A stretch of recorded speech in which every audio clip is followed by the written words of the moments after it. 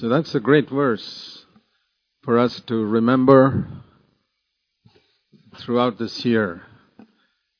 Turn in your Bible to that verse again, Zephaniah chapter 3 and verse 17. It's a good verse for all of you, all of us, to remember throughout this year and all our life. It's been a great help to me, I must say, in many situations, because it tells us a number of things.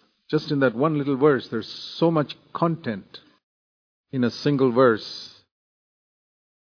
First of all, we have so many doubts whether God is really happy with us.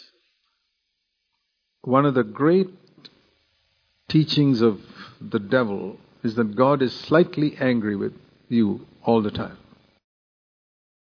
He's not mad at you because you've accepted Christ, but He's not really happy with you. And imagine if you had a father at home and you always feel He's a little angry with you every day. You're not going to have a very happy relationship with Him in the home. And I feel that a lot of people are like that. How do I know? Because I had that type of relationship with God for years. And I was miserable. And nobody was there to tell me that God's happy with you, man. He's not always looking at you with a frown. And the reason I felt like that was because I said, well, I'm not completely like Christ. I'm not going to be like Christ completely till He comes again. So does that mean God's going to be angry with me right until that day? Rubbish. And the other thing is, the devil gives us doubts whether God is really with us. Is He really with you? Is He in your home? So many things wrong in your home. How can God be there? Well, if God's only going to be with perfect people and perfect marriages and perfect homes, then He'll only be in heaven. He won't be on earth with anybody. He wouldn't even have been with the Apostle Paul. You remember the time when the Apostle Paul yelled at the judge who was judging him, who commanded somebody to slap him. You read in Acts 23. Because Paul said, I've always kept a good conscience. And the judge said, slap that guy. And Paul got so upset and said, you whitewashed wall. That's not the way Jesus spoke when somebody slapped him. Paul was not like Christ at that moment. But he immediately apologized. Was God with Paul? You see, from there he went almost straight to jail. And God was with Paul in jail. So God's not the type of person who jumps on you just because you made one mistake. Very important to remember this verse. The Lord your God is in your midst. And as we look back, CFC, over the last year, there are many situations which you may not know, which the elders know. There are many situations in many other churches, which only I know. Many churches, problems with people, with elders. But I can say one thing, in every single situation, the Lord our God has been in our midst. We have survived, not just survived, we have triumphantly survived till today. So that's the first thing to remember. The Lord your God is in your midst. And the next thing to remember is the next sentence there. He's in your midst as a victorious warrior. See, our entire life on earth is a battle. And the moment you become born again, the battle increases. The devil's after unbelievers too. But they are his children. He still harasses them, troubles them in so many ways. But the moment you leave his kingdom and become a child of God, he's after you. And then you become serious and you want to be a disciple. You come to some church like CFC and say, I want to be a disciple. He's more after you. And you begin to take some responsibility in the church. He is even more. You begin to serve the Lord. You're a target of Satan. What's that? Are we going to get discouraged? No. Because the Lord is a victorious warrior in our midst. He's not just a warrior. He's a victorious warrior. And we know one thing, unfortunately, when the gospel is preached, very often one part of what Jesus did on Calvary is not preached, not just one part. A lot of people preach that Jesus died on the cross for our sins. And some people preach He died to take away our sickness as well. Now we got to be realistic. All our sins are not gone from our life just because Jesus died for our sins. He died to forgive our sins.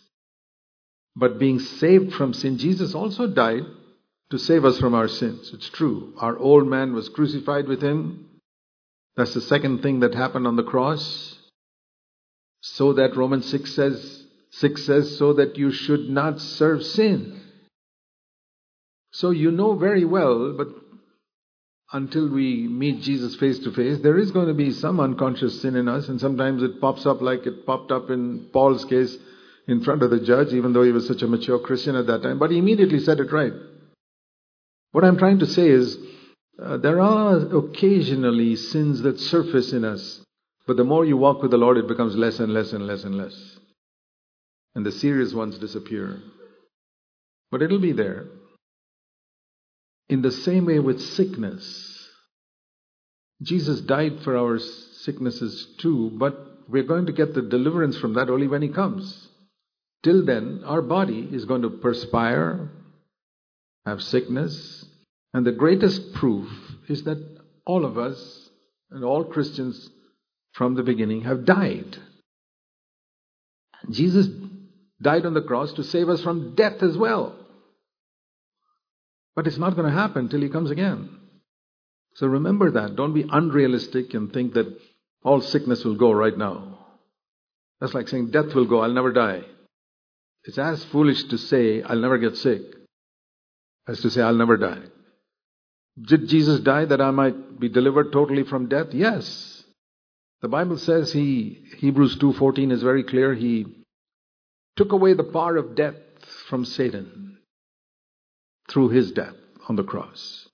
But we have to understand what becomes ours fully when He comes again and what is ours partially now. What we are having now is a foretaste of the future. And healing is a foretaste of the resurrection life I shall have in my body one day. Need to understand that. But Satan has been defeated completely on the cross. That was not true in Old Covenant times. He's a victorious warrior, we read here. Warrior over whom? Over Satan. Satan has been defeated 100%. Even if you're not free from sin 100%, and you're not free from sickness 100%, remember one thing. Satan has been defeated 100% on the cross. And the reason why the Lord allows us to come into that victory progressively is because that's how we become strong. It's not that the Lord just gives us strength one day and suddenly we are strong. No. He fills us with the Holy Spirit and makes us exercise our will in different temptations, and that's how we become stronger and stronger and stronger. It's like the Christian life is like going through a gymnasium where we exercise and become stronger and stronger. Our muscles become stronger. It doesn't happen overnight, but that's how it is. So that's the second thing it says here in this verse. He's a victorious warrior. He will exult over you with joy. Now, exult is a word which is more than rejoice. It's not just that He will rejoice over you with joy. Exult is like, like the cricket fans in India rejoice when India wins. And the crackers go up. In the middle of the night, you hear crackers, means somewhere India won. Maybe in Australia or somewhere. They're exult. It's not just joy. It's not just saying, yeah, I'm happy. It's more than that. It's exulting. Now, we exult in what Jesus has done for us. But to think that God exults over us with joy. If somebody tells you God is exulting over you with joy, you look around and say, who is He talking to? Is He talking to me or somebody else? He's talking to you. God exults over you with joy. And you know who doesn't want you to believe it? The devil doesn't want you to believe it. He'll think it's somebody else. It's the person sitting next to you or behind you or something, but not you. It is you. So that's the second thing, or the third thing there in that verse, which we must remember, that He's not just rejoicing, He's exulting. I mean, think of how a mother I mean, the best way I can describe it is in Isaiah 49:15, God said He's like a mother. He's a father, but God is also like a mother. He says, even if a mother forgets her newborn child, I will not forget you. Even that mother may forget. But, think of a mother who's never had a kid for 10 years and suddenly gets a baby. Do you think that mother is going to forget that kid in the first week or so? No. All the time her mind is on that kid. And it says, even that mother may forget, I won't forget you. So that is how God exults over us. A mother picks up that child and, the child can't say anything in return. Can't do anything for the mother. But the mother is so happy with the child. And that's a picture of how God exults. Think of a mother exulting over her newborn baby. And picture this throughout this year. In the moments when you're discouraged with something that may happen. We don't know what's going to happen the remaining 360 days of this year. But one thing we can be sure, every single day, God will exult over you with joy.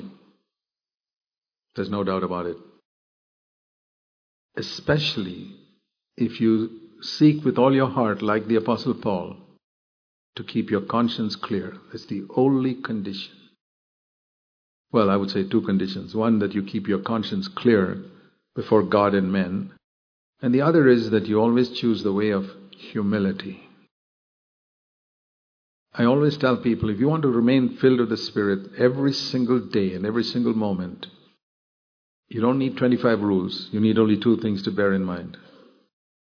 One, keep your conscience clear always. And the other is choose the way of humility in every situation. If somebody is coming into conflict with you, go down. If you're having a problem with a group of people, go down. If somebody's coming to argue with you, keep quiet. Choose the way of humility. I always take this attitude that when someone wants to argue with me and prove something, I keep quiet. I say, okay, let him think he has won the argument. Even doctrinally, sometimes people have tried to come to my house and argue with me about some doctrine. I can prove him wrong from so many passages of Scripture. But it'll only show that I know the Bible better than him. And I don't want to prove to people that I know the Bible better than you. I want to pursue the path of love. And I want to help him to see the truth, not convince him that I know the Bible better than you. I want him to come into life. So I know I won't lead him to life if I just prove to him that I know the Bible better than you. I can show you 25 verses or 100 verses that prove that you're wrong. So I'll keep quiet. Let him go away thinking he has won the argument. Choose that way. That's the way of peace, the way of humility. I'll never forget years ago when there was a Christian organization where I had some responsibility and I had to discipline someone. And someone else who heard about that, who knew that brother, who did not know the circumstances under which I had to do that, called me up on the phone. He knew me and yelled at me and shouted at me for many minutes on the phone. Now, I could have put the phone down, but that's rude. And I don't do that to somebody I know. So I listened. I didn't say one word. This is way back in 1973 or something like that. Anyway, I heard and heard. And finally he finished. Ultimately all people run out of words. So I said, brother, have you finished? He said, yes. I said, God bless you. I put the phone down. That's all. 6 months later, he called me again. He said, Brother Zach, I'm really sorry. I did not know all the facts when I spoke to you 6 months ago. Now that I know the facts, I know that your discipline was right. I'm sorry for what I spoke to you that day. I said, I ignored it and forgot it that day, so I got nothing against you. God bless you. What would I have gained by arguing with him over the phone? Wasted another half an hour on the phone? No, I wouldn't do it. So The Lord is the victorious warrior, and He exalts over us with joy. That's enough for us to know. And then the next phrase here is, He will be quiet in His love. And I like the paraphrase of that, which is not found in any of the well-known translations or paraphrases that I know. But here is a paraphrase of that verse, which is a legitimate paraphrase. Quiet means silent. And if you can add one word there, you understand the meaning. He is silently planning for you in love. What a wonderful truth to know for the rest of this year. I don't know what's going to happen to me or you the rest of this year. But I rejoice in one thing, that I have a Father who is silently planning for me in love. You know, like people who hate you are silently planning for you in hatred. There were a group of people once who silently planned to send the police to my house for some silly little thing. But it didn't work. You know why? Because just like God took away Jesus from before the soldiers of Herod came, God took me away from that house before the police came. So the house was empty when they came. And by the time I came back to my house in a couple of days, the problem had been solved. God is silently, I can tell you numerous cases like that in my life, where I experienced God silently plans for me in love. I hope by the end of this year you'll have a few testimonies of the truth of this verse being fulfilled in 2019. And I'll tell you something. You must keep a little notebook. If you have a computer, it's even easier. Open a folder for 2019, the things God did for me, or God silently planned for me, folder. And year by year, 2019. And you may not have something to write every day. God's doing something every day, but you may not realize it every day. But when you realize it, something happened, jot it down. And 20 years later, you can tell your children about it and tell those stories to your grandchildren years from now, if the Lord tarries. Because sometimes we forget these things. But when you have a date and a time, you know that it was actually happened. God is silently planning for you in love. Let 1 million people and all the demons of hell plan for you in hatred. They will not overcome, because God is a victorious warrior. So please remember this, my brothers and sisters. It's a very good verse to begin the new year with. And it's almost as though God has to repeat again. Listen, I want to assure you again, I'm rejoicing over you with shouts of joy. Can you imagine God shouting? We only think of somebody shouting means he's angry with me. Shouts of joy. Have you ever heard anybody with shouts of joy? Shout is always related to anger, right? The guy yelled at me. What does that mean? He's upset with me. He yelled with joy when he saw me. That's a rare expression. I've never heard it used of anybody. But God does that. He rejoices with shouts of joy. Well, it's a very appropriate verse that was selected by those brothers in the churches in the U.S. they sent it on to us to use. You know, even if you don't remember the reference, one way to remember the reference is what I did when I was young. With a red pencil, I would highlight these verses so that later on, when I turned to cross the Bible, that's the verse. I remember reading it 1 year ago. Boy, it's good to remind yourself of it. So some of these verses, if you highlight in your Bible, you'll find it much easier as you go along. So I told you, keep a good conscience and choose the way of humility throughout this year, in every situation. I want to turn now to Galatians turn with me to Galatians in chapter 6. Galatians chapter 6 and verse 7. Don't be deceived. God is not mocked.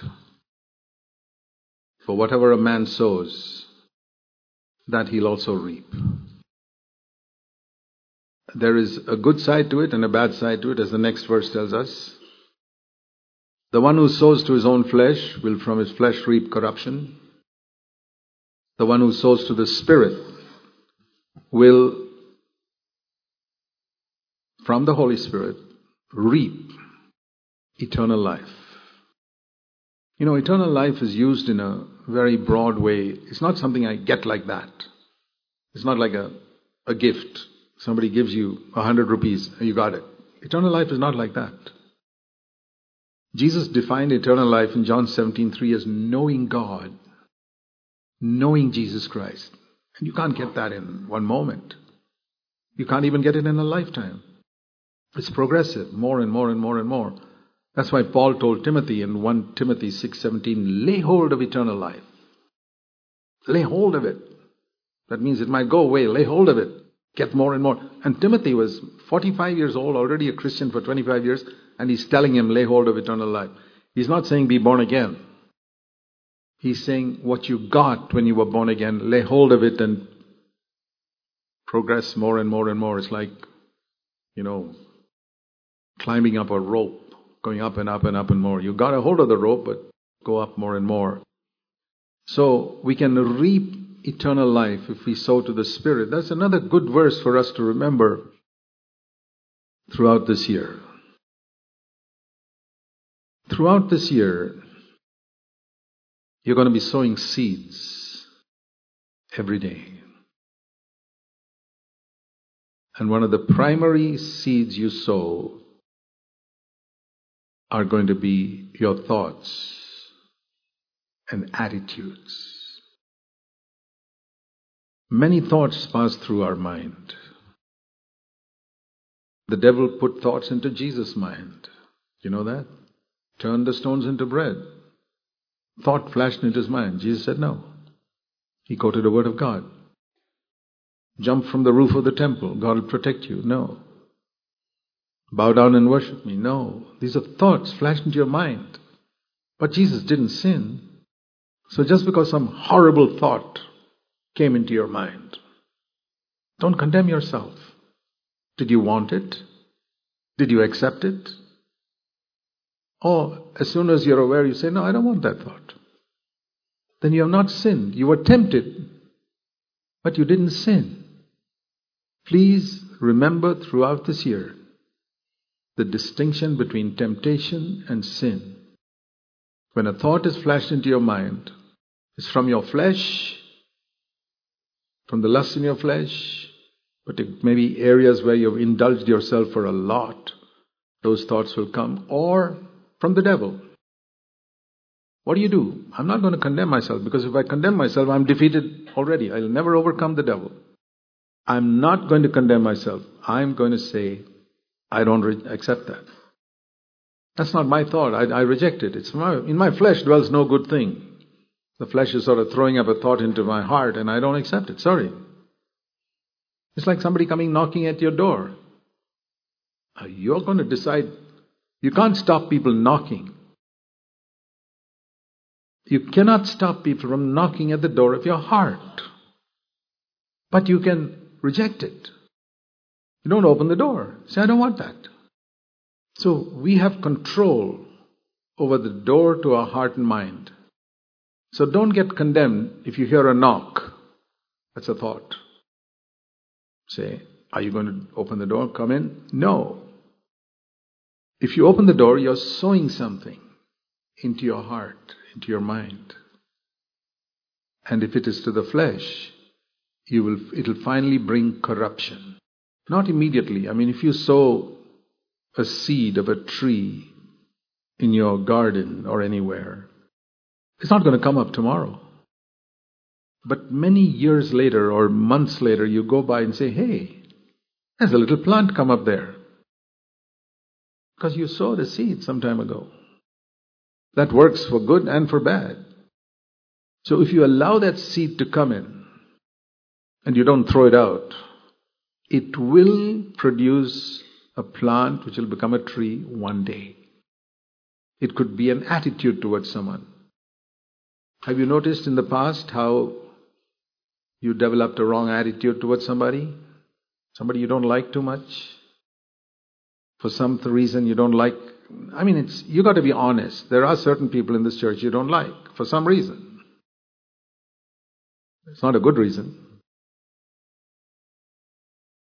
Don't ever use this wrong expression that some people say, I love you, but I don't like you. Is that right? You'll say, I love everybody in the church, but I don't like some of them. Supposing God were to tell you like that, listen, I love you, but I don't like you. Will you be happy? What if your husband tells you, sisters, I love you so much, but I just don't like you? Or you tell your husband, I love you so much, but I don't like you. How can that be? It's foolish. So God doesn't say that to you. God doesn't say, I don't like you, but I love you. It's a contradiction in terms. So, let's not have that attitude. Say you don't like somebody, but I'm not saying you have to agree with all that they do. I don't agree with a lot of things that even some people do in the church. And certainly I don't agree with a lot of things that other people do in other churches, but that is not going to stop me from loving them. And it's because I love them that I speak the truth to them. You may not love them enough, and so you don't tell the truth to them because you love yourself. You love your reputation. You say, I don't want to spoil my reputation as a kind, gentle type of person, so I won't tell him the truth, even though I know the truth about him.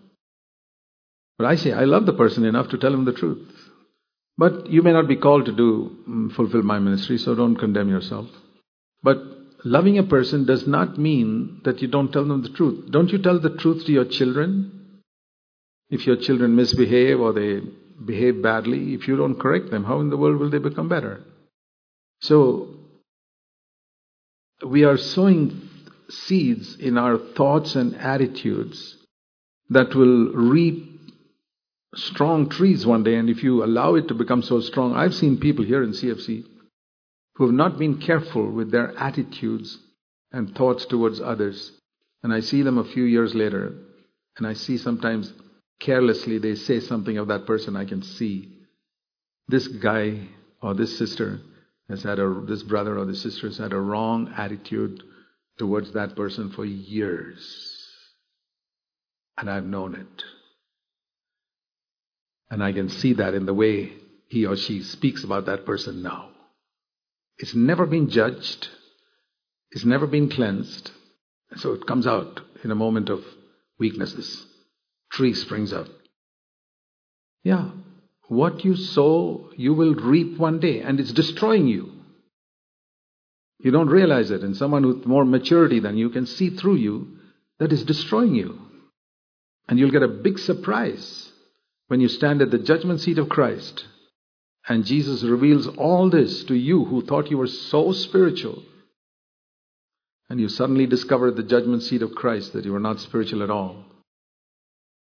Be careful with the type of thoughts and attitudes you are sowing in your heart towards people. And you have to be particularly careful about thoughts and attitudes towards those who have harmed you. Because it's very easy to develop very negative attitudes towards somebody who's harmed you, even many years ago, and you keep thinking about it. Yeah, you cannot remove from your memory the harm somebody did to you. I cannot remove from my memory the various harmful things people have done against me. But I'm not guilty because of that, because memory is something I have no control over. But my heart, the door to my heart is not in my memory. The door to my heart is in my will. And I choose that I will not hate that person. I choose that I will love that person. And one way I can test that is I say, Lord, I want you to bless that person. It says, bless those who curse you. And Lord, I want you to bless his work and his family and his business and his children.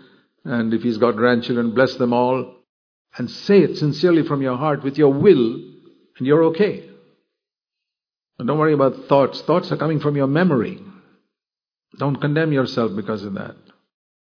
But make sure your thoughts and attitudes that you're going to sow this year are going to be good, loving thoughts. And I'll tell you, believe me, if you take my word today, you'll come to the end of this year more spiritual than you ever were in your entire life. And more useful to God, more used by God to bless others. Do you know that it's God who can open doors? There's a verse in Revelation 3 which the Lord tells a very faithful church in Philadelphia. He says, I've seen your works, and I'm setting before you an open door, and no one can shut it. Do you know that verse? Turn with me to Revelation in chapter 3 and verse 8. The Lord says, I know your works.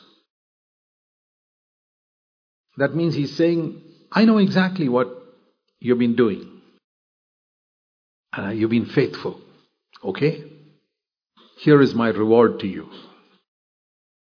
I am opening a door before you of service for me, which no one will be able to shut, because you have sowed something. You have very little ability. You're not a great preacher. You don't have the gifts that outstanding preachers have. You have a very little power. And with that little power, you are true to my word. And you are not ashamed of being known by my name. In your place of work, you are not ashamed to be known as a disciple of Jesus.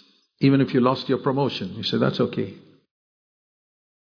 You made it known that you were a Christian. You see, some of you have names which are very similar to non-Christian names. And when you sit in the office, you can say, boy, these guys don't know I'm a Christian, so my promotion chances will not be hindered by my boss who's a rabid anti-Christian. That's the person to whom you make clear that though you have that name, you're a Christian. Don't deny the Lord for the sake of a promotion. Psalm 75 says promotion comes from the Lord, not from man. I believe that all my life. Promotion comes from the Lord. Promotion in your job. I was in the Navy and I believe that promotion comes from the Lord. So I said, well, He will give me the promotion I need at the right time. And God will give you the promotion you need at the right time if you honor Him. He's the one who opens doors. He's the one who closes doors. And if He sees that you're sowing good attitudes, good thoughts, and you're not ashamed of His name, it says here, you've not denied my name, verse 8. Even though you've got very little ability, you're not a very mature saint, you've converted 2 years ago, but you didn't deny my name, I will open doors for you. I'll give promotions to you, which nobody can stop. I know in my own ministry, when I was gripped by building the church and not just being a world-famous preacher, so many doors closed because people didn't want to hear the message of discipleship, the message of leave the dead Babylonian denominations and come out and be a new covenant church. People didn't want it. Today we have become popular, unfortunately. I say unfortunately. We were safer in those days when CFC was despised and rejected as a heretical group, and to be associated with Zach Poonen was terrible because I was considered a heretic. So what? Paul was considered a heretic. Jesus was considered a heretic. And all the great saints throughout the greatest prophets in 2,000 years of Christianity were all considered heretics in their lifetime. After they died, people recognized their prophets. The heretics of today are recognized as prophets tomorrow. It's like that.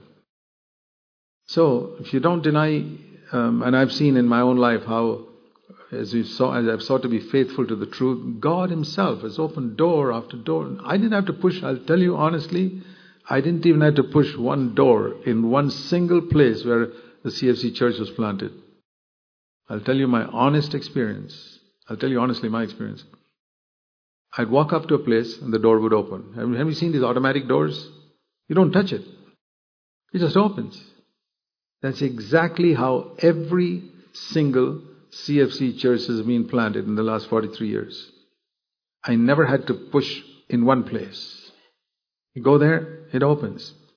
Because the Lord says, I'm the one who opens the doors. If you have to push and shove and all that, brother, God's not opening that door. And if God shut a door, I've experienced that also. Door shut. Oh, and God doesn't want me to go there. I go somewhere else. There's an open door there. So He doesn't open doors everywhere. Partly because the people are not ready.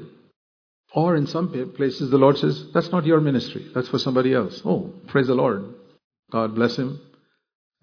God will open that door for somebody else. But He's opened a door for me here. It's a wonderful thing to live like that throughout this year. You're not in competition with anybody. You're seeking to be faithful to His name. And whatever door, it may be a door in your job or some other door for marriage. Do you believe God can open doors in marriage? And He shuts certain doors and opens certain doors. It's a wonderful thing to live by faith this year. Lord, You're the one who will open doors, and I will not deny Your name. The little seed that you sow is confessing the name of Jesus. So, like I said, our thoughts and attitudes towards people are seeds that we sow. And the other very important seed that all of us are going to sow this year is in our words. As you look back over last year, you can probably see the very harmful, poisonous plants that grew up in your life and in your relationships with others. Poisonous plants. Because of certain poisonous seeds, words that you spoke. Okay. Pull out those plants. Love them. Bless them. The way to pull it out is ask forgiveness. Jesus said, don't come and pray to me if you have hurt somebody else. Go and pull that out. Don't say, He also hurt me. No. That's His business. He may not even be a Christian. You hurt him. Does he have to ask your forgiveness? No. Even though he may have hurt you more, he does not have to ask your forgiveness because he's not a Christian.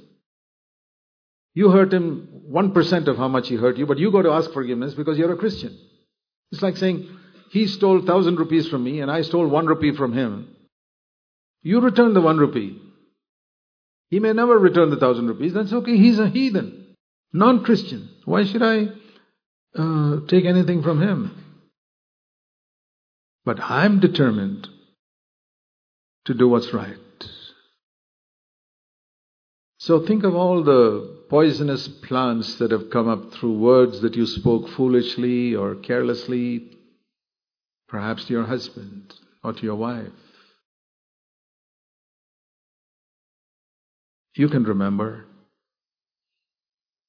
You'll never be able to get rid of that in your memory. All the evil words, or most of the evil words and actions that your partner did, you remember. But you got to forgive and say, Lord, I'm going to sow a seed of forgiveness today. And I know I'll get a good harvest from it in the days to come. I'm going to forgive and I'm going to ask forgiveness. And from that, I believe I'll get a good crop this year. Really good. That I'll have a great harvest during this year. Don't be afraid of going home and hugging your wife and husband. Do Indian husbands and wives do that? I hope you do. And say, darling, I'm sorry. Use some nice words. It's not a sin to call your wife or husband darling or sweetheart or whatever you call. Don't say, hey, by the way. I was told to ask your forgiveness today. Not like that. Be affectionate, put your arm around, and God's. If you have a difficulty with that, go to Scripture, go to Song of Solomon and read Song of Solomon. You husbands and wives must read Song of Solomon and get some suggestions from the Holy Spirit how to speak to each other. Very important. Ask forgiveness for all that you've done, and let's begin this year with sowing some good seeds. You may not be perfect, but if accidentally one day a bad seed drops out of your bag, pick it up. Pick it up as soon as you're aware, hey, that's not a good seed. Pick it up and destroy it. Let's follow that rule. I'm not saying it'll be perfect this year. I'm not going to give you an illusion that you're becoming like Jesus tomorrow. No. But I say let's progress, press on. Lovely verse we have in front of our pulpit. Let's press on to perfection. Let's make that a little more of a reality in this year. So that's another thing. Be careful about the words you speak. Those are seeds that we sow. You have to be very, very careful. Make this verse your goal this year. It won't happen in a day, but make it a goal. Colossians chapter 4. Turn to Colossians in chapter 4. Colossians chapter 4, verse 6. I like that word always. Always means, like they say, 24/7. 24 hours a day, 7 days a week. Every week.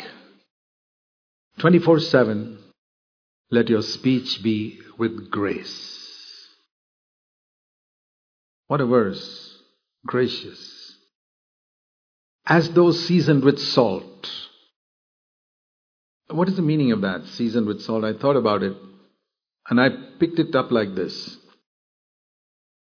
If you put 1 teaspoon of liquid or solid into your mouth, you immediately know whether it's got salt or not. You don't need to take 25 spoons to discover whether there's salt in it or not. You know that very well.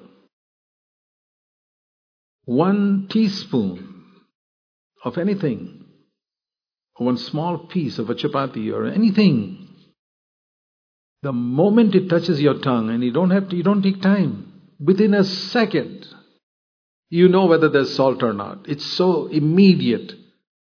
You recognize in your tongue. And I'll tell you something. You will know as soon as you speak whether there was grace in it or not. You may pretend that there was grace, but you know the motive with which you said it. You know there wasn't salt in it. And you may think that the other person didn't know it, but the other person also knew it. They are not dumb. Sometimes, there's an expression in English called hitting below the belt. I don't know whether you know that expression. It's a rule in boxing that, the boxers have shorts and they have a belt there, and you're not allowed to hit below the belt. That's a foul. Hitting the belt below the belt in words is saying something which is not according to the rules. It's going underneath to hit someone in a hurtful way. Let's eliminate that from our conversation at home and between each other. If you have something or you disagree with someone, think about it a little bit and decide what's the best way to communicate it. Don't be in a hurry. So let your speech always be with grace, seasoned with salt. And if you feel, as soon as the words came out of your mouth, there was no salt there. There was no grace in it. But you can't take back the words that you've spoken. But you can add a little salt afterwards. Say something nice. Or say, listen, I'm sorry. I'm sorry I said that. Please, I take back those words. You can take it back. Very important. And it also says there in that verse that you can know how to respond to each person. So that teaches me that it's not a standard way in which I speak to everybody in the world. No. I have to speak to this person in this way, and I have to speak to this person in this way. Very important. See, Proverbs.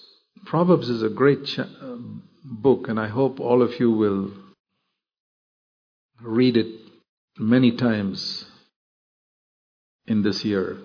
There are people who follow the rule of one chapter of Proverbs every day. There are 31 chapters. So, well, you may not read it every month, but it's good to read Proverbs deeply this year. I would encourage you to do it. It's a wonderful book. It's the closest to a New Covenant book in the Old Testament. Okay, I want to turn to Proverbs 26. Answer each person according that you know how to respond to each person. That's what we read in Colossians 4:6. So this is referring to that. Proverbs 26 and verse 4. It says, don't answer a fool according to his folly. That means don't speak to him just like he spoke to you. Because you'll become like him then. If he spoke rudely to you and you speak rudely to him, you'll become like him. No, don't do that. But it says here, answer a fool not according to his folly, but as his folly deserves, so that he doesn't become wise in his own eyes. So if he says something which requires a response from you,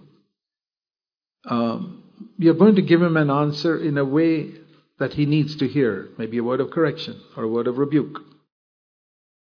So, when you meet a fool, you now need to ask yourself, is this fool A or fool B? Fool A means you've got to answer, don't answer him. If it's fool B, then you got to answer him. There are two types of fools mentioned in verse 4 and 5.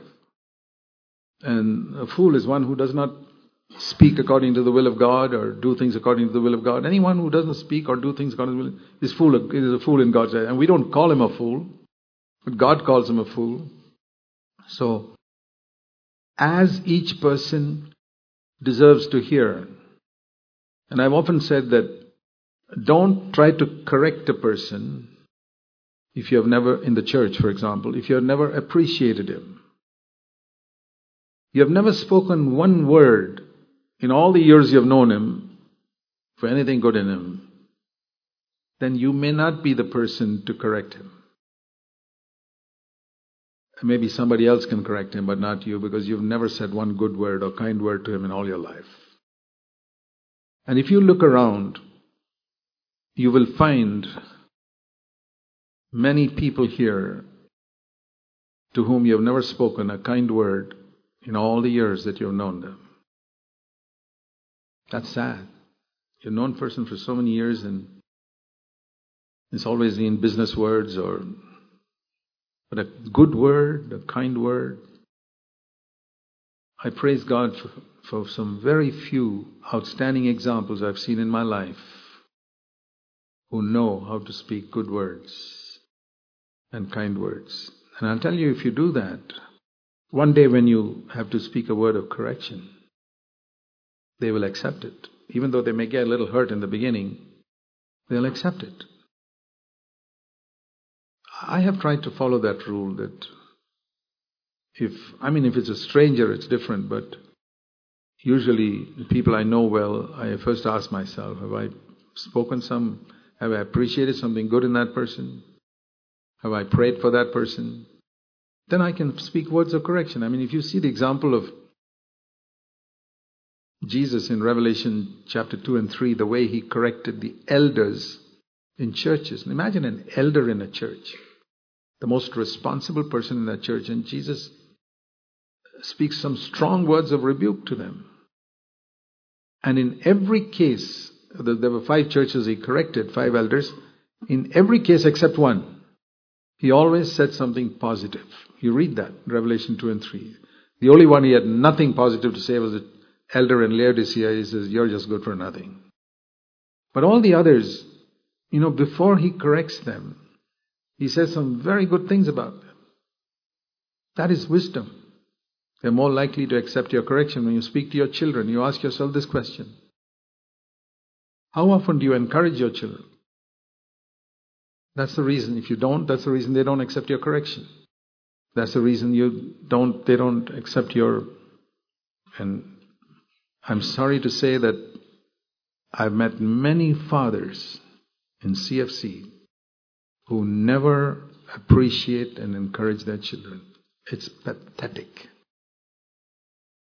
They belong to that great tribe of people who are so arrogant that they think they know everything. And what is the result? All the sowing of negative things to your children have increased the distance between you and your children till your child is so far away. And I'll tell you something. You may think because he's far away from you, he's far away from God. No. You are far away from God. He may be closer to God than you are. Because he knows how to speak kind words and you don't. You know what you need? You need to hear a prophetic word from an Elijah. Turn with me to Malachi chapter 4 and verse 5 and 6. Malachi 4, verse 5. It's speaking about the last days. In the last days, and we are living in those days, I'm going to send you Elijah the prophet. Not Elijah himself, but those who come in the spirit of Elijah. For example, John the Baptist came in the spirit of Elijah. And there will be many people, not many, at least some, in the church in the last days, who will have the spirit of Elijah, fearless, not afraid of kings, who will say, I stand before God, and who will speak the truth against all the false prophets and against an Israel that's going away from God. And there'll be people like that in the last days in the body of Christ, just before the Lord comes. And what are they going to do? They are going to get the fathers, verse 6, to reach out to their children. The hearts of the fathers that have been distant from their children in their crazy idea that I'm being spiritual and my son or daughter is rebellious. Brother, the problem is with you. With many fathers. Do you know the Bible never says, mothers, discipline your children? Show me a verse like that. Fathers, discipline your children. Instruct them. Not only discipline, it says in Ephesians 6:4, bring them up in the nurture and instruction of the Lord. Instruction. And how does the Lord instruct us? He's silently planning for us in love. I know many of you have silently planned in love for your children. You've sacrificed. You work hard and earn money to get your children an education and brought them up to the place where they are employed or they are slowly coming up in their education. You children, be thankful for your father who works so hard. But there's another aspect of your Heavenly Father which you don't have, you fathers. And that is, you don't let your children know that you rejoice over them with shouts of joy. Do your children feel, let me ask you fathers, do your children ever feel that you really rejoice over them? You say, oh, Brother Zach, they're not perfect. How does God rejoice over you? Is it because you're perfect? You're so thoroughly imperfect. You know, the distance between you and your son in perfection is about this much. 1 inch. Do you know the distance between God and you in perfection? Millions of miles. And God can rejoice over you. Even though you're millions of miles below Him in perfection. And you can't rejoice over your son or daughter who is half a centimeter below you in perfection? Shame on you. My boys are not perfect. I'm not perfect myself. But I rejoice over them. And I let them know that. I've corrected them through the years. But if there's one little thing I can appreciate in them, I say it immediately. Always. Not only my own sons. I've got thousands of sons now. All over the world. And whenever I get a chance to promote them in some way or encourage them in some way, I always take it. Do it this year. Fathers, we are approaching the end time. Let the spirit of Elijah urge you to restore your heart to your children who have drifted from you, not because of their fault, but because you have not told them that you appreciate them. You mean there's nothing good in them? I'll tell you how many fathers, I'm talking about fathers because it doesn't say any about mothers here in verse 6, but I think some mothers are also involved in this. Parents need to encourage their children. The heart, it's not words. Please remember this. Don't be a hypocrite and say, oh, Brother Zach said, I got to go and encourage my children. And you say some words which you don't even mean to your children today. Forget it. Go and repent before God and say, Lord, these are words. I'm trying a psychological technique with my child. If I say nice things, I'll be restored. Rubbish. It's not talking about words. It's talking about your heart. Malachi 4:6 being restored to your child. And then what will happen? The hearts of the children will be restored to their fathers. So who's got to take the first step? You're waiting for your child to humble himself or herself and come to you and say, oh, Daddy, I'm sorry. Forget it. You take the first step. When Almighty God had a problem with you who's a million miles below Him, who took the first step? You or God? You heard me often speak about that when a husband and wife have a tension and they want to restore the relationship. Both of them feel, I want to restore the relationship. Always the problem is, who will take the first step? What's the answer? In all Indian culture, it says the woman must humble herself and restore the relationship. I think in some Western cultures where the woman is the boss, it says the man must humble himself. You know how do you know how men propose to women in Western countries? Shall I tell you? They treat her as God. They kneel down. We kneel down before God. These men kneel down before the woman and say, oh my God, will you please marry me? Believe it or not, this is exactly what happens. It's very different. You know how in Western marriages it's like that. Here comes the bride. That's the song they sing. There's no here comes the bridegroom. Bridegroom just walks and stands there somewhere quietly. But here comes the bride. In India it's different. In India the bridegroom comes on his horse. Here comes the bridegroom and the wife is walking meekly behind on the road.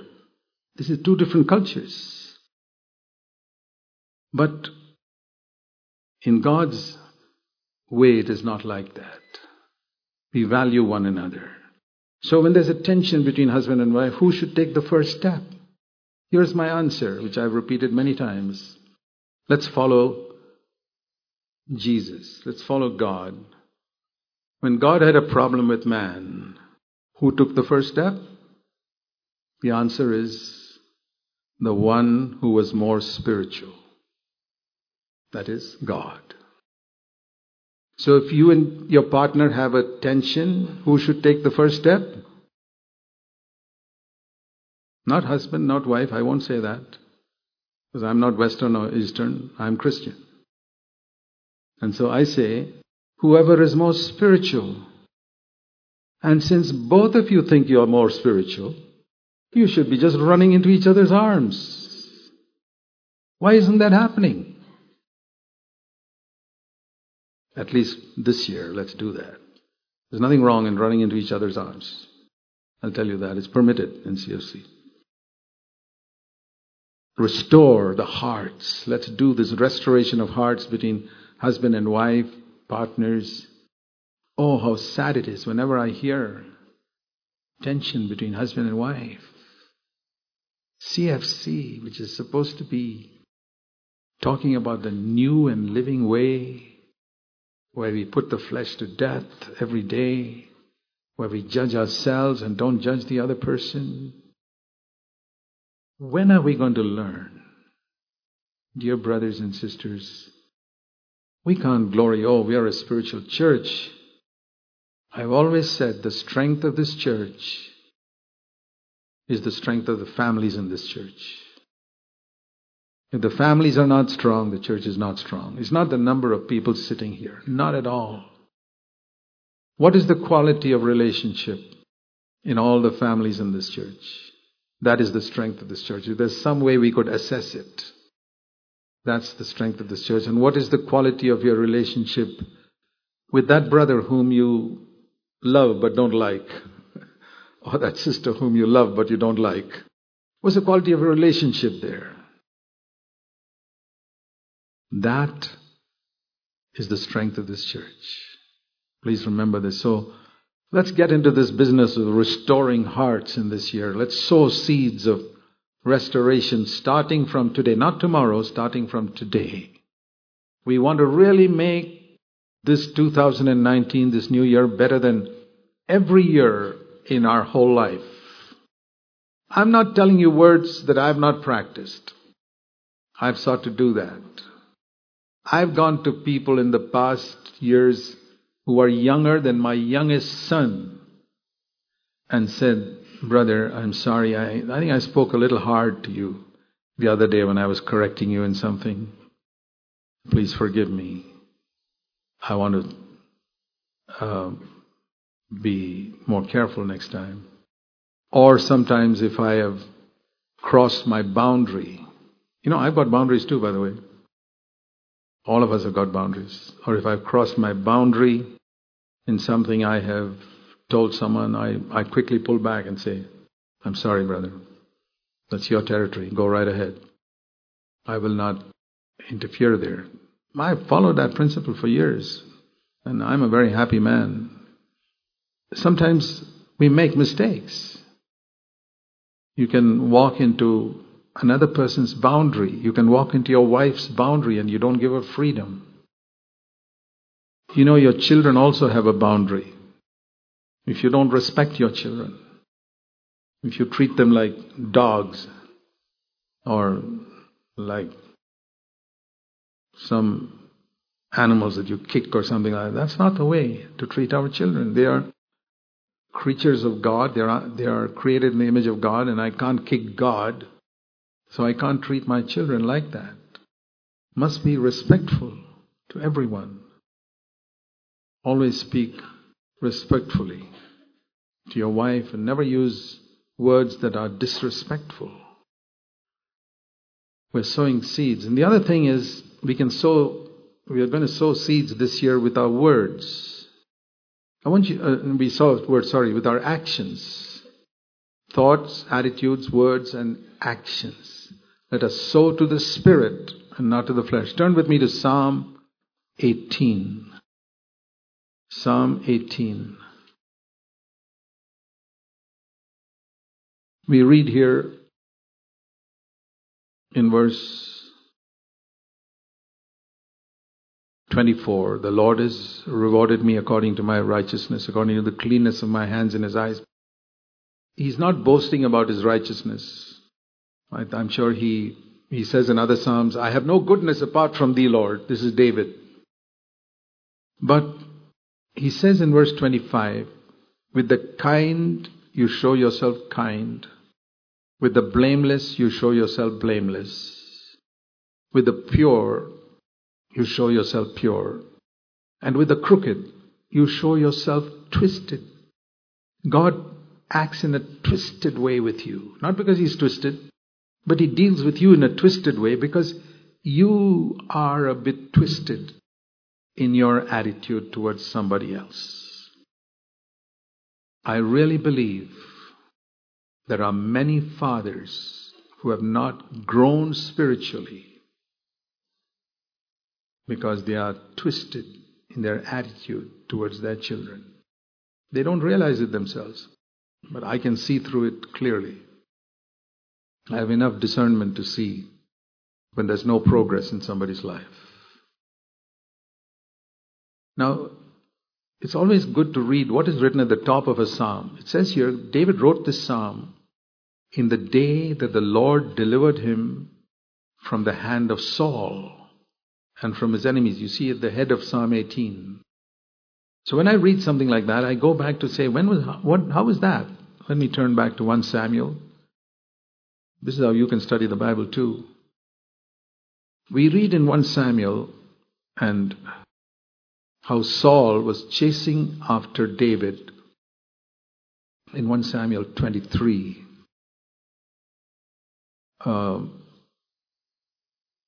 And verse 19, the enemies of David came to Saul. 1 Samuel chapter 23. These Old Testament history is very interesting. Verse 19. The Ziphites came up to Saul and said, hey, by the way, you're looking for David, right? David is hiding with us in our territory, in the strongholds at Horesh. We saw him on the hill of Hakilah. I'll tell you the exact location is south of Jeshimon. 1 Samuel 23:19. Now then, O king, come and do whatever you want. We will help to surrender David into your hand, and you can cut off his head or do whatever you like. And Saul was so happy. May you be blessed of the Lord that you're going to help me cut off his head. Can you imagine what an evil man Saul was? Go now and make sure. Investigate. See his place, where his haunt is. And when you've seen him, I'm told he's very cunning. So look and learn about all the hiding places. Verse 23, where he hides himself. Come back and tell me definitely, and I will go with you, and I will search him out. And they rose and went.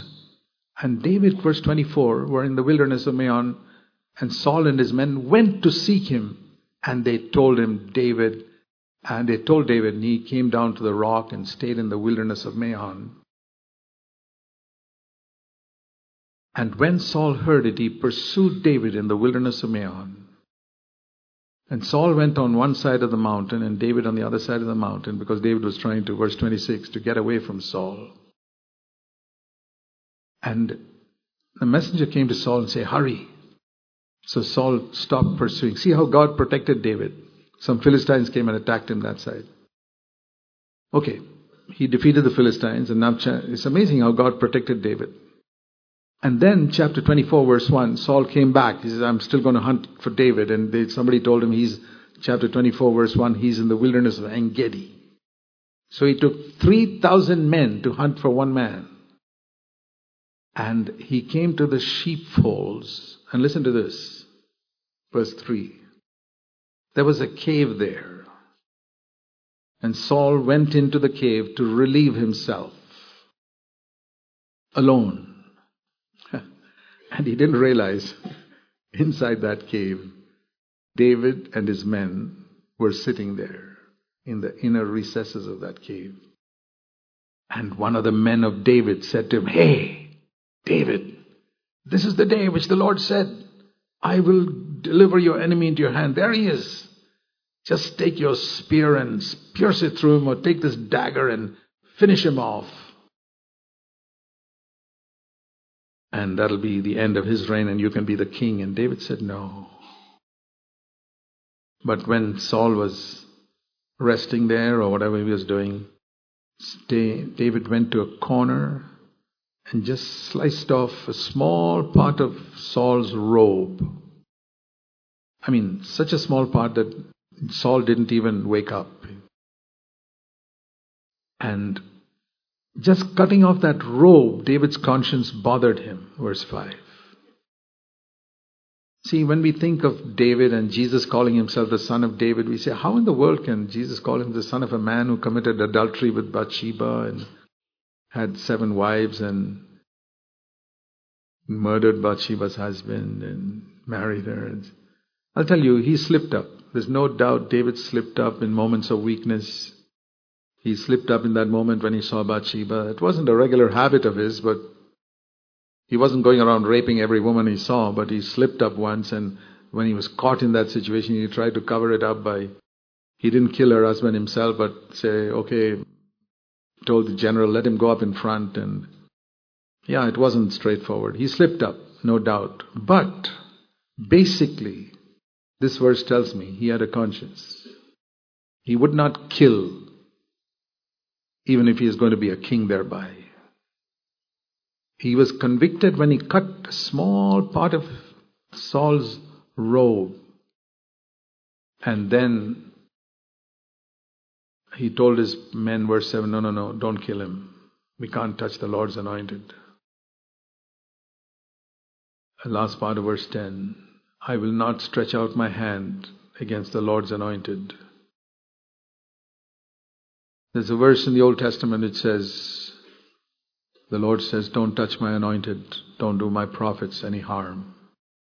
It's a very dangerous thing to raise your hand against the Lord's anointed or your words. And so finally David decided Saul must know that I could have killed him. So he comes out of the cave and he stood before David. He stood before Saul and said, verse 9, why are you listening to the words of people who say, I'm trying to harm you? Here, do you see this piece of your robe? I could have killed you right now when you came into my hands inside the cave. And people told me to kill you, but I didn't. I said, I will not stretch out my hand against the Lord's anointed, verse 10. And Saul felt so ashamed of himself. Verse 22, Saul went home. It says here in verse 16, he even wept. And we read later on, another time, again, chapter 26, a second time. And David was hiding, chapter 26, verse 1. And Saul arose again with 3,000 men. This is after he was spared once before. And David heard, verse 4, that Saul was coming. So David arose and came to the place where Saul had camped, and they were all asleep. It was at night. And David said to one of his soldiers, who will go down with me to Saul? And they were all sleeping, Saul's army there, 3,000 of them. And David and Abishai, verse 7, chapter 26, verse 7, came to Saul's army by night. And Saul was sleeping inside the circle of the camp. And Saul's spear was stuck in the ground near his head. And Abner said, today God has delivered your enemy. If you don't want to kill him, Abner said, let me take this spear and strike it with one stroke and I'll fix him to this ground. He won't get up. David said, no. Again the same words, verse 9. Who can stretch out his hand against the Lord's anointed and be without guilt? Remember those words. Be very careful, my brothers and sisters. Be careful who you speak against. Be careful who you stretch out your tongue against. Will you be without guilt?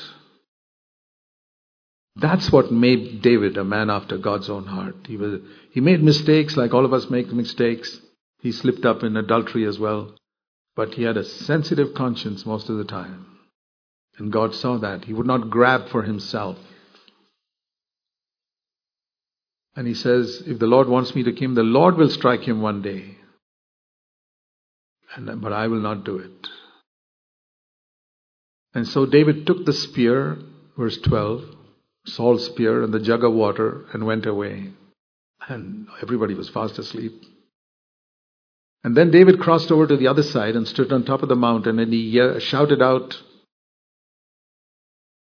Abner, aren't you supposed to take care of the king? Somebody came to kill your king. See where his spear is. See where his jug of water is. It's with me. Here it is.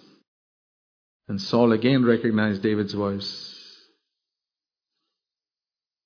He said, "You, David?" Verse 17. David says, "Yes, it is me." Then Saul said, verse 21, "I have sinned. Please return my son David. I know one day you will be the king."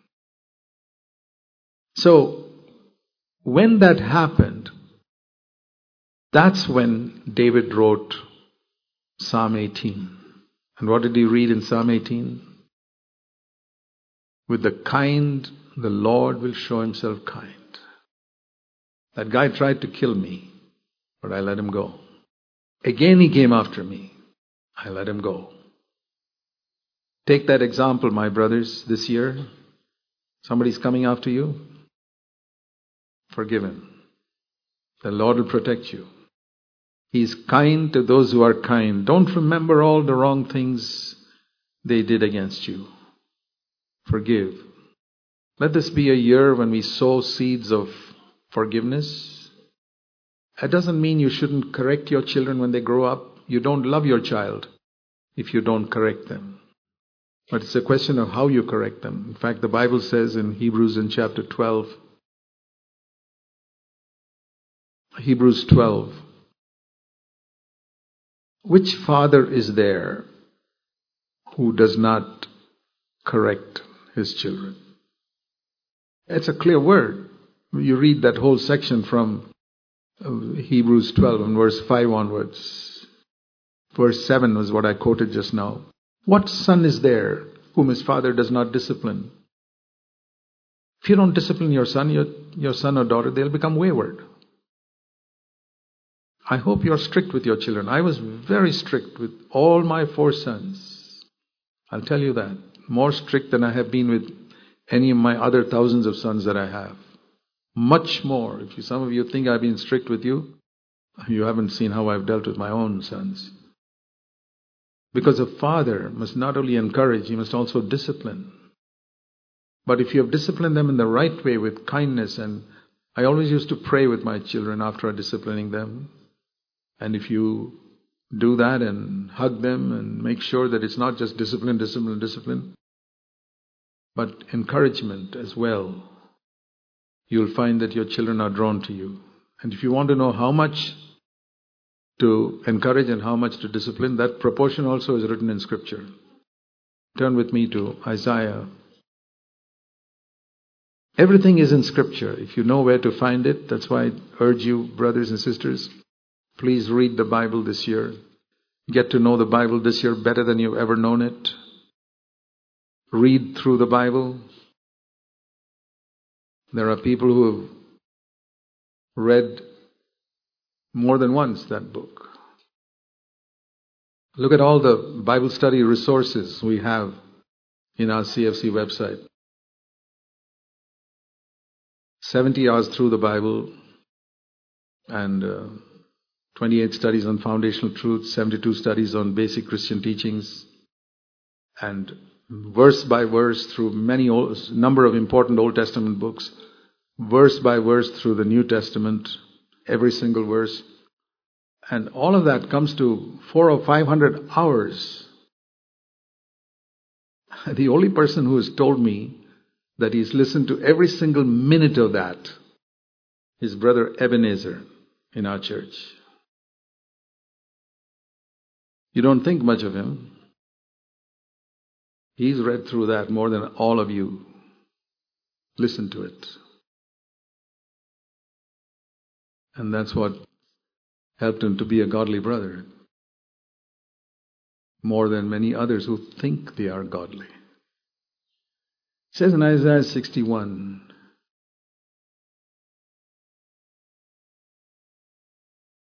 that Jesus comes to proclaim verse 2. Let me read verse 2 to you like this. To proclaim 365 days of favor and 1 day of discipline. You wanted to know the proportion? How you should help and correct your children? 365 days of encouragement, 1 day of discipline. That's the proportion. 365 words of encouragement. And 1 word of strong correction. 365 days, words of encouragement. So, if we are like that, we'll find God is kind to us when we are kind to others. God is very strict to us when you're strict to others. What about the servants who work in your home, who are poorer than you? That's why they work as servants in your home. Who serve you. Anybody who serves you in any way, whether in your home or elsewhere, they are below you socially. Be kind to them. You are much below God in that. God will be kind to you. I've experienced that. I've experienced the amazing kindness of God in my life, both my wife and I, in our health, in protection, in travel, in giving me words to speak when I don't know what to speak. He's been exceptionally kind to me. And I want to continue being kind to people, but yet being strict as well. God is very strict. When it comes to myself, I have nothing against anybody. But when it comes to the church and the purity of the church, I will have the same whip in my hand that Jesus, my Savior, had when He went into the temple and spared nobody. Not everybody is called to use the whip. I know God has called me to do it. And I will do it faithfully. If I don't do it, I'll be unfaithful. I will continue to use that till Jesus comes. So, but that's not perhaps your calling. Very few people, 1 in 1,000 perhaps, is called to use a whip in the church. Your calling is more to encourage and speak words of encouragement. Not everybody is called to be like Brother Zach. No. I've often told my fellow elders, please don't imitate my ministry. It's not yours. Your ministry may be the ministry of Jesus putting His arm around the leper, or telling the adulterous woman, go in peace, your sins are forgiven. That is one ministry of Jesus, and that may be your calling. Please do it. I think the Lord needs, as I said, 365 to 1. He needs 365 people who will speak those words, and maybe one person like me who takes the whip. So you don't have to imitate me there. But I will continue to use that whip because God's called me to do it. And so that, to me, that doesn't contradict all that I preach today. Because if I don't sow that, the church will not be kept pure. It's my responsibility. Thank you for listening patiently. I want to show you a few pictures to encourage you. First of all, a picture, blind man with a stick. Here it says, depend on the Lord Jesus. You remember this is the word that Santosh spoke at our conference. As the blind man depends on his cane all the time. You know, when a blind man, this is what Santosh said, when he gets up in the morning, he can't see a thing. What do you reach out for first thing in the morning? Most people, a cell phone. First thing in the morning. The cell phone is useless to the blind man. He needs a stick as soon as he gets up from bed. And that's what Santosh was saying. When you get up, say, Lord, I want to walk with you. I'm a blind person. Is it only just in the morning? All the time. Gradually it will become a habit. Lord, I want you to guide me now. I want you to lead me. What do I do next? And here's this place I'm stuck. Gropes around. And it's amazing how these blind people over a period of time develop such a sense where I should turn and where I should go. That's a great picture. Please remember that all your life. Say, Lord, I want to depend like that. Or sometimes I use the picture of a 2-year-old child trying to cross a busy road, MG Road or something, when it's really busy, and his dad holds his hand and he's perfectly safe. I want to think of always Jesus holding my hand, and I many often say that, Lord, I'm a little 2-year-old, please hold my hand. The world is a dangerous place, so much temptation coming this way, that way, all trucks and cars and all. I cannot cross without getting hit. But if I hold your hand, I know you'll take me, weave me in and out of all those temptations and miss all that traffic and reach the other side safely. Do you believe that you can take your 2-year-old across a busy road like that? Jesus can make you avoid every temptation and take you through this whole year. Let's believe it. Let's pray. Heavenly Father, as we bow before you, we really want to begin this new year on a good note. And every single person, we don't want anybody to be left out. We want fathers here, sitting here, to have their hearts restored to their children. We want the initiative to come from the fathers. And children's hearts restored to the fathers. Gaps between husband and wife, gaps between parents and children, to be closed up little by little in this year. And gaps between brothers, between sisters, to be closed up. Nobody becoming perfect, but everyone pressing on to perfection. Make it a glorious year. And throughout the year, help us to know that you rejoice over us with shouts of joy, and you are silently planning for the whole year and for the whole future for us in love. Lord, let the blessing of the Lord rest upon every brother and every family here, and make the testimony of CFC like a shining light in the midst of the darkness of this world. Yes, Lord, make us a blessing. We pray in Jesus' name. Amen. There are 2 songs here which I want you to also remember this year. The first one is, He did not come to judge the world. He did not come to blame. The first verse, referring to Jesus and then referring to us. He did not come to judge the world. He did not come to blame. He did not only come to seek, it was to save He came.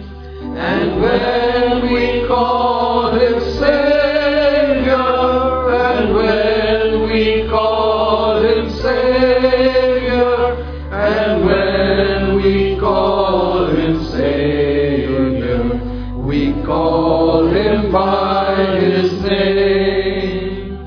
We do not have the right to judge. We are not here to blame. We're only called to bless and help and love in Jesus' name.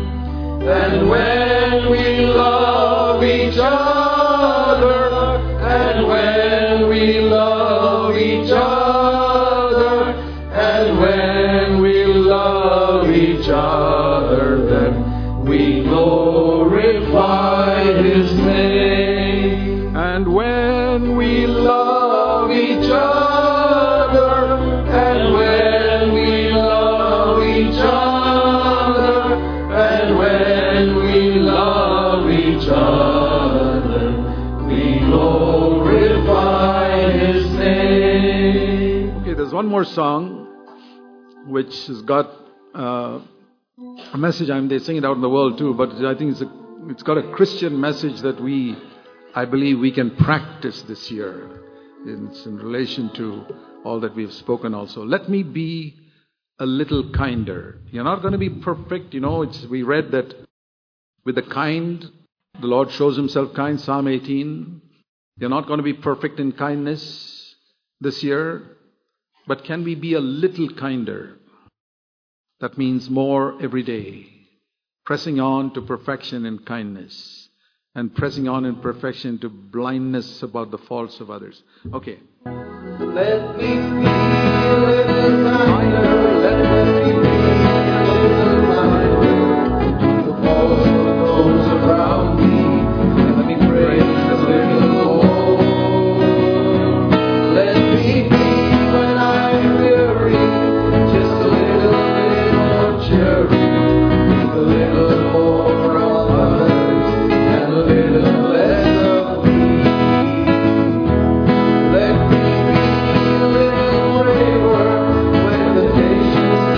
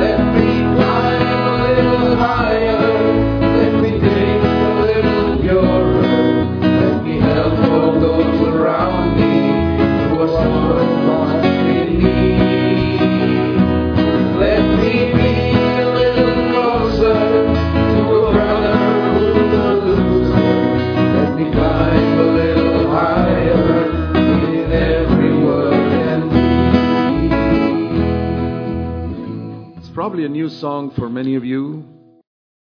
I think we should sing it again. And listen to those words carefully as we go along, especially for those who are hearing it for the first time. Try and follow and make it a prayer to the Lord. Let me be a little kinder, a little closer to brothers who are losers. There are brothers and sisters in our midst who are not the warm, exuberant type. They're the introverted personalities. They're always in. Many of them have difficult. Think of the number of people here who are rejected by their parents, from non-Christian homes, who don't have friends. Let's learn to be a little closer to them this year. Okay. Let me be a little kinder. Let me be a little blinder to the faults of those around me.